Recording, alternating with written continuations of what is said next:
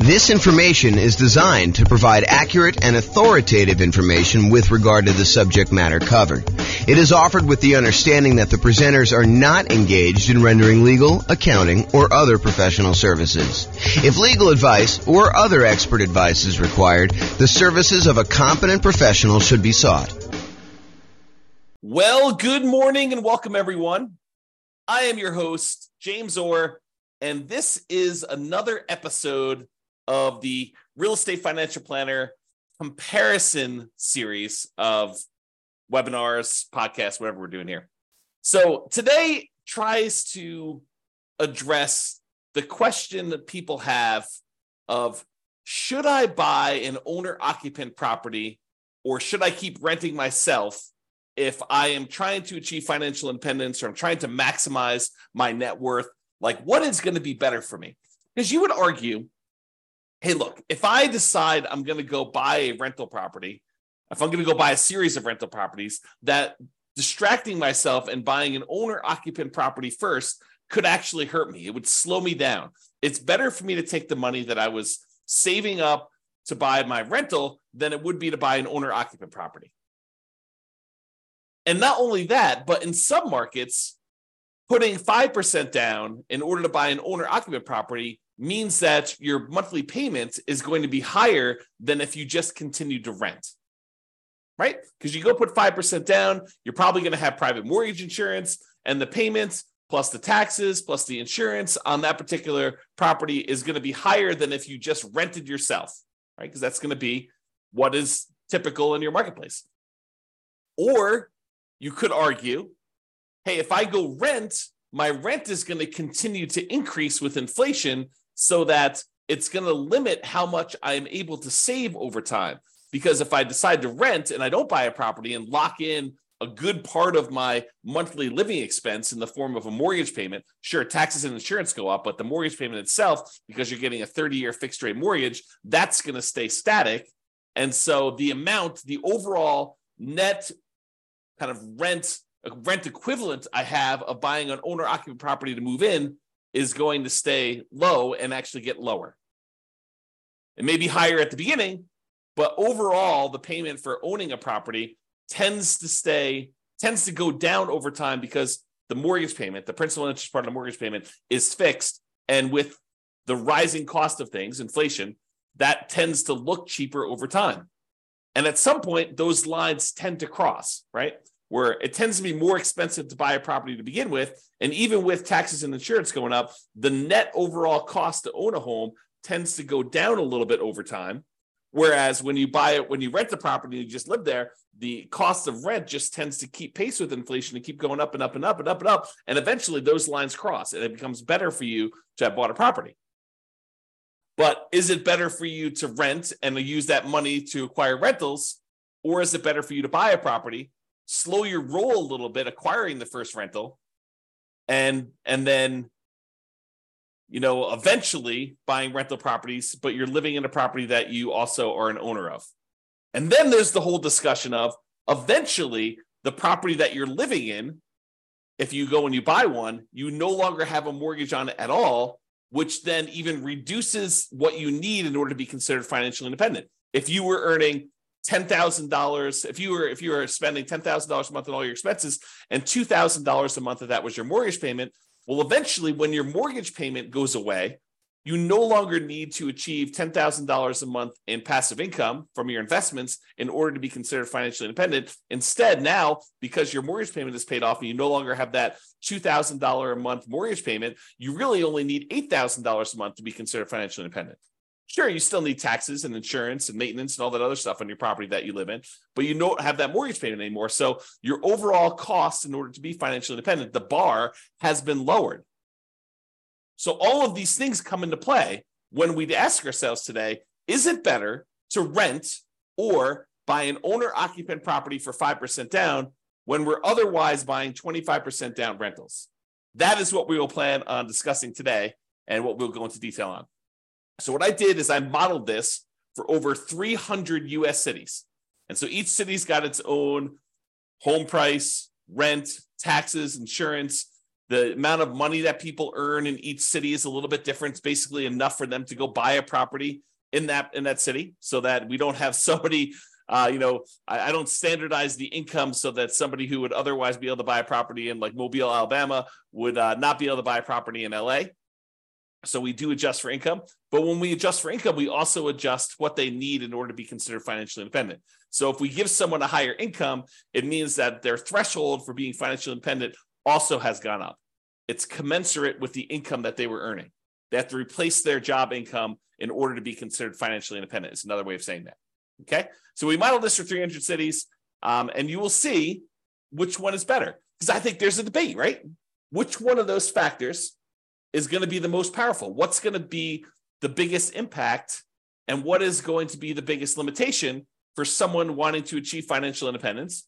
And then not only financial independence, but which one leaves you with the highest net worth, and which one's riskiest? Because I think all of those things are factors in which one we do.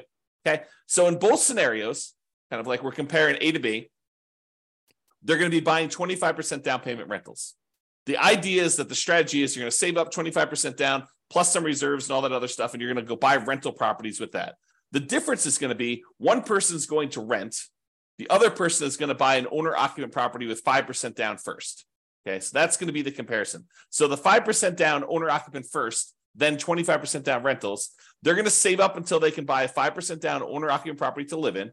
Then they're going to live in that property forever. Then they save up until they could buy a rental property with 25% down, plus closing costs, plus reserves on every property that they own, okay, including their personal expenses. And they will repeat that until they have up to a maximum of 9 rental properties, each that they bought with 25% down. With the other strategy, remain a renter yourself, then 25% down rentals, which I'm calling 25% down, no owner-occupant, no OO. Then you remain a renter for the entire time, and your rent goes up with inflation, just like the rent on the properties you're buying. You buy 25% down rentals when you've saved enough for a down payment, plus closing costs, plus 6 months of reserves for both your personal expenses and reserves on all properties you own. And you also still need to be able to qualify for that loan for 45% debt to income ratio. So all the qualifications for buying the 25% down are the same regardless of which strategy.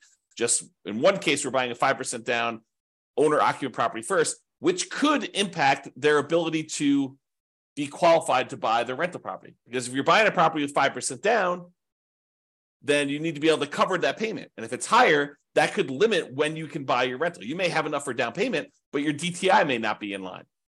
And that actually is calculated in our modeling. So realize that that could be a factor for some cities.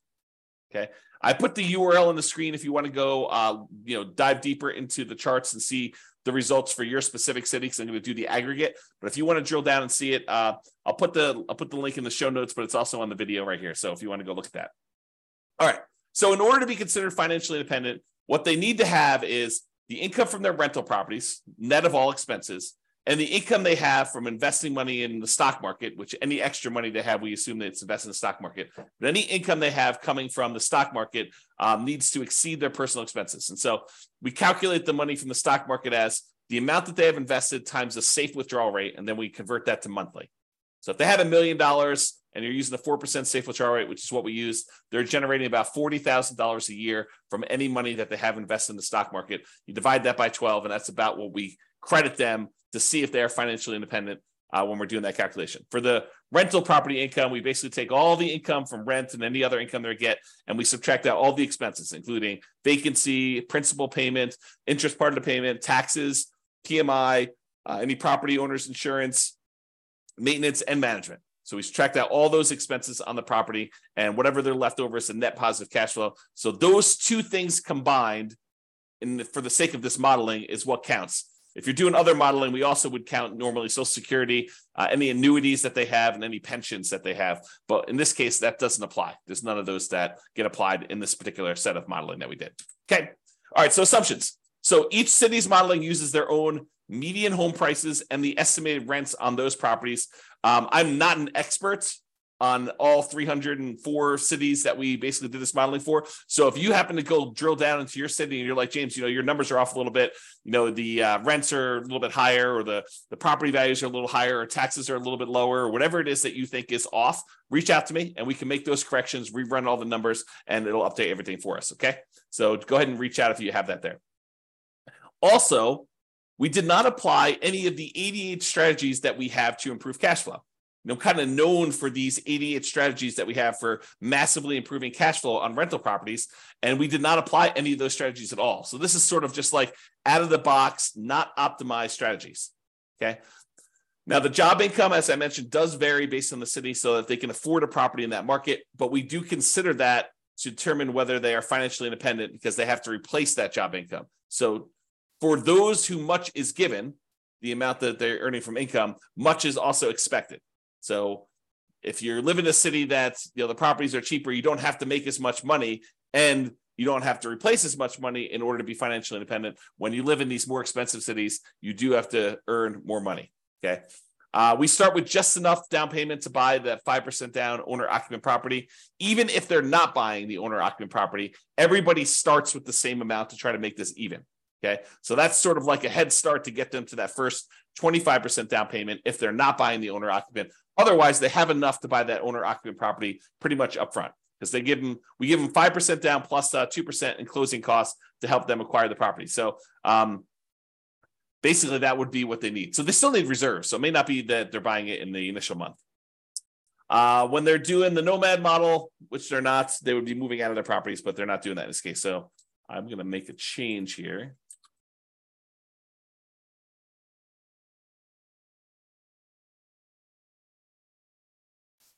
All right.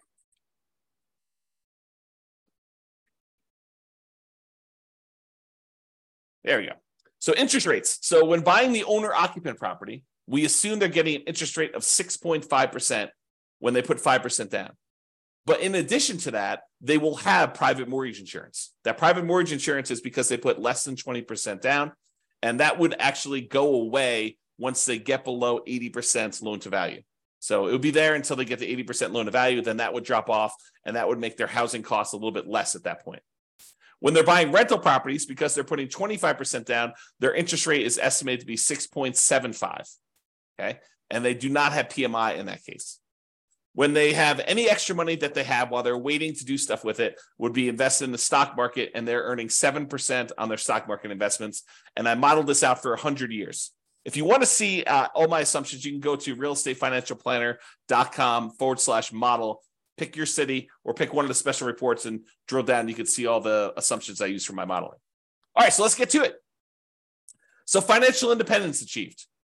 So which one do you think is going to be better? Is it going to be better for someone to actually buy an owner-occupant property, move in, live there, and then start saving up to buy 25% down properties? Or is it going to be better for them to just remain a renter, start saving up for their 25% down properties, and do that strategy? Well, I will tell you that after modeling this for 304 cities, it is way better, way better for them to buy the owner-occupant property.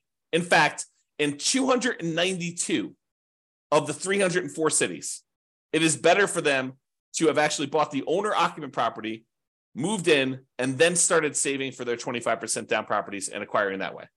Buying that owner-occupant property made a huge difference. Okay, 292 cities out of 304, like 96% of the time, it was better for you to buy the owner-occupant property. In only one city was it better for you to be a renter. In 11 cities, it was the same. It didn't matter. But in one city, it was better for you to be a renter. So go figure. Okay. So this shows you like when the people achieve financial independence. And one of the things I want to point out is there's a lot of them that the reason it's better is because they paid off that owner-occupant property, and that's what moved them over the edge to being financially independent. This one big peak right here is when people had an owner-occupant property, and because they bought that very early on, and about 30 years later is when they paid that thing off, that means that because they paid off their owner-occupant property, they no longer have a mortgage payment, and so the amount that they need in order to be financially independent drops by whatever that amount of their mortgage payment was. So if they needed $8,000 to be financially independent and the mortgage payment was $1,500, now they only need $6,500 in order to be considered financially independent. And sometimes as soon as they just pay off that property, then it moves them over the edge because they were already at $6,500. They weren't at the $8,000 they needed. Maybe they're at $6,700, but as soon as that property gets paid off, then they actually trigger being financially independent. And so you have a bunch of them happen right then, as soon as they pay off that owner-occupant property. You don't get that effect when you are a renter. When you are renting yourself, you never have your property get paid off. You are always paying rent on that property. I've been watching a new documentary series about finances on Netflix. I won't say which one, but one of the things they discuss on there is this idea of it's okay to rent. It's okay to not buy property. And while I totally agree it is okay to not buy property, and that is okay to rent, you don't get this benefit if you rent. You don't get this benefit of having a house that eventually gets paid off if you rent. Now, you could come at this from another way, right? Like I'm going off on a tangent here, but you could come at this from another way. You could say, look, I'm going to rent and I'm going to take the money that I had extra that I didn't have to pay for my property, which eventually those lines cross anyway. But the extra cost it is of buying the property early on, and you could decide to invest that in something else like stocks or other real estate or crypto or whatever you want to do. I mean, I'm not going to judge you. You can do whatever you want with your money. But if you decide to go do that, and then you take your money and you save up enough, and eventually you buy a free and clear property, I mean, you can get the same effect. It's not like it has to be that you bought the property and you had a mortgage on it. Or you could save up enough money so that the payment is lower than renting. You can not put 5% down. You can put 20% down, 30% down, 40% down, 50% down, and actually have your payment be less. Employ some of your capital in order to lower the payment or buy down the interest rate to achieve the same thing, right? These are all part of the strategies you could do to kind of improve your cash flow. One of the ways to improve cash flow is to reduce the expenses you have in your property, lower your monthly payment, another way, right? Okay, so I've diverged enough.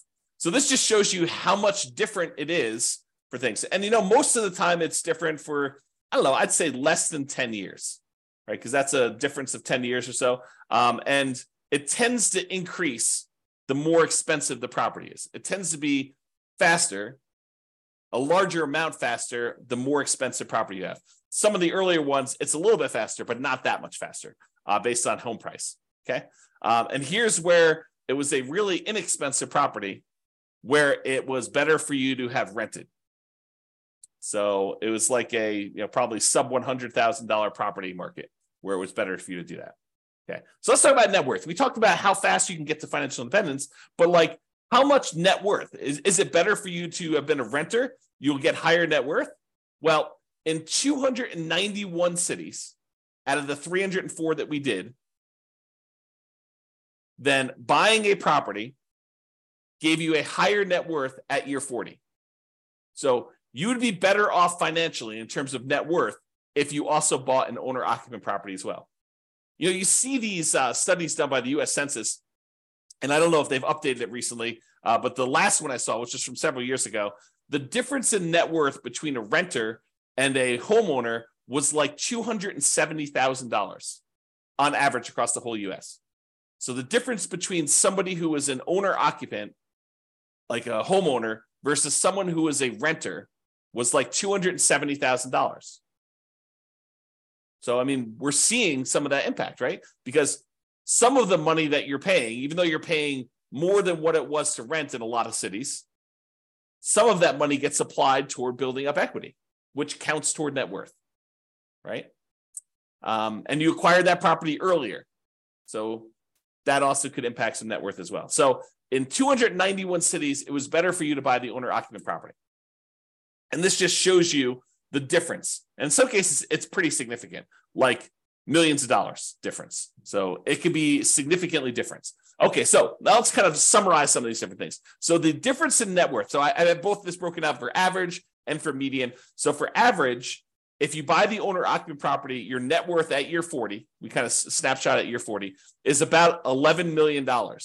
Where your net worth in year 40, if you decide to rent instead of buying an owner-occupant property, is about $8.45 million. That's a difference of $2.6 million on average, or about 23.6% better for you to go buy an owner-occupant property. And that's on average. On median, it's a little bit closer. On median, it's about 8.7 million versus 7.3 million, or about $1.3 million difference. It's still better for you to buy the owner-occupant, but the difference is between whether we look at an average or the median for all 304 cities. And so in both cases, it's better, but the average is a little bit larger. So the time it took you to be financially independent, this is where I start sounding really sleazy, like a late night infomercial sort of dealio. Ready? So what if I could save you 6 years from having to work a job that you hate? Would that be worth, 7 payments of $995? Oh my gosh, that sounds so sleazy. But that's really what we're talking about, right? Like if I showed you, look, you're considering doing this 25% down strategy. Should you buy an owner-occupant property at 5% down, or should you buy or should you rent to do the 25% down? Well, I'm telling you, look, if you buy an owner-occupant property, on average, you will save 74.8 months. It's 74.8 months faster for you to be financially independent if you buy the owner-occupant property. Now, sure, there are ones that are much slower than that. There are ones that are much faster than that. And so it's really going to be your city that you need to look at and determine that. But on average, it's about 6 years and 2 months, 6 years and almost 3 months faster for you to actually buy an owner-occupant property. That's on average. On median, it's even more. It's 104 months. Which, if my math is right, well, let me just do the math on the calculator rather than do this in my head. What's 104 months divided by 12? 8.6 years. So here's my sleazy late night infomercial type dealio. For only 7 payments of $995, I could save you, what did I say? It was 8.6 years of working at a job that you hate, just by changing one little thing about how you invest in real estate. Oh my gosh, it sounds so sleazy. But really, it's true. I mean, on median, the middlemost one, it is 8.6 years faster.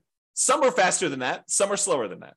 But I can save you a lot of time just by changing your strategy a little bit, okay? Now, let's talk about risk. We talked about net worth. We talked about, the speeds of getting financial independence. So is it riskier to do the buy the owner-occupant property or to do the non-owner-occupant? Well, part of it depends on how we measure risk. We like to measure risk in a bunch of different ways. One way is it's like how much rent can drop before you're going to have negative cash flow, like what we call rent resiliency, or how much prices can drop before you have negative equity, before you're underwater on your property. We call that price resiliency.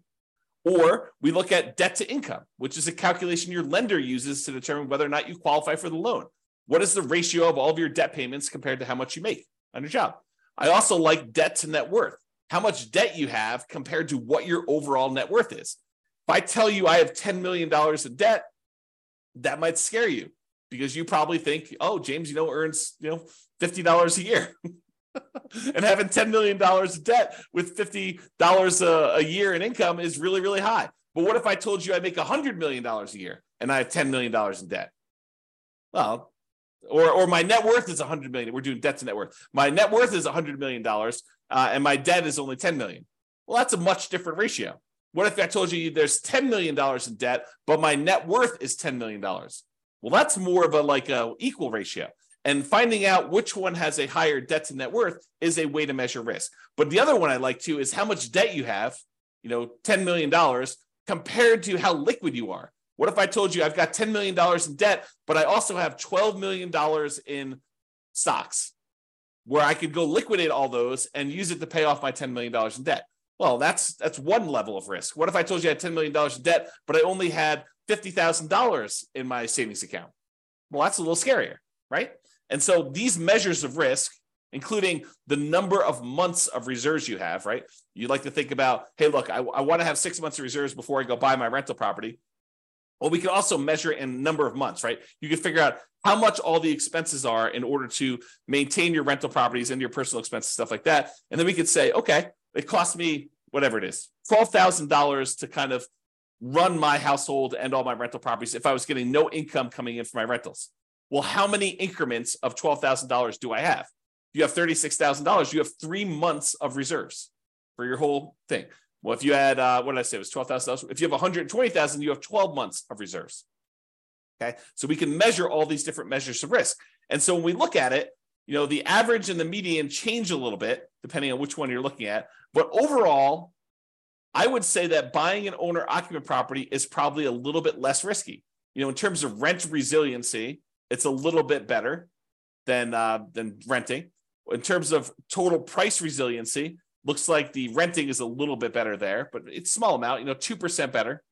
When you talk about debt to income, your debt to income is a little bit better when you have the owner-occupant property. Okay, it's a little bit higher when you don't buy the owner-occupant property.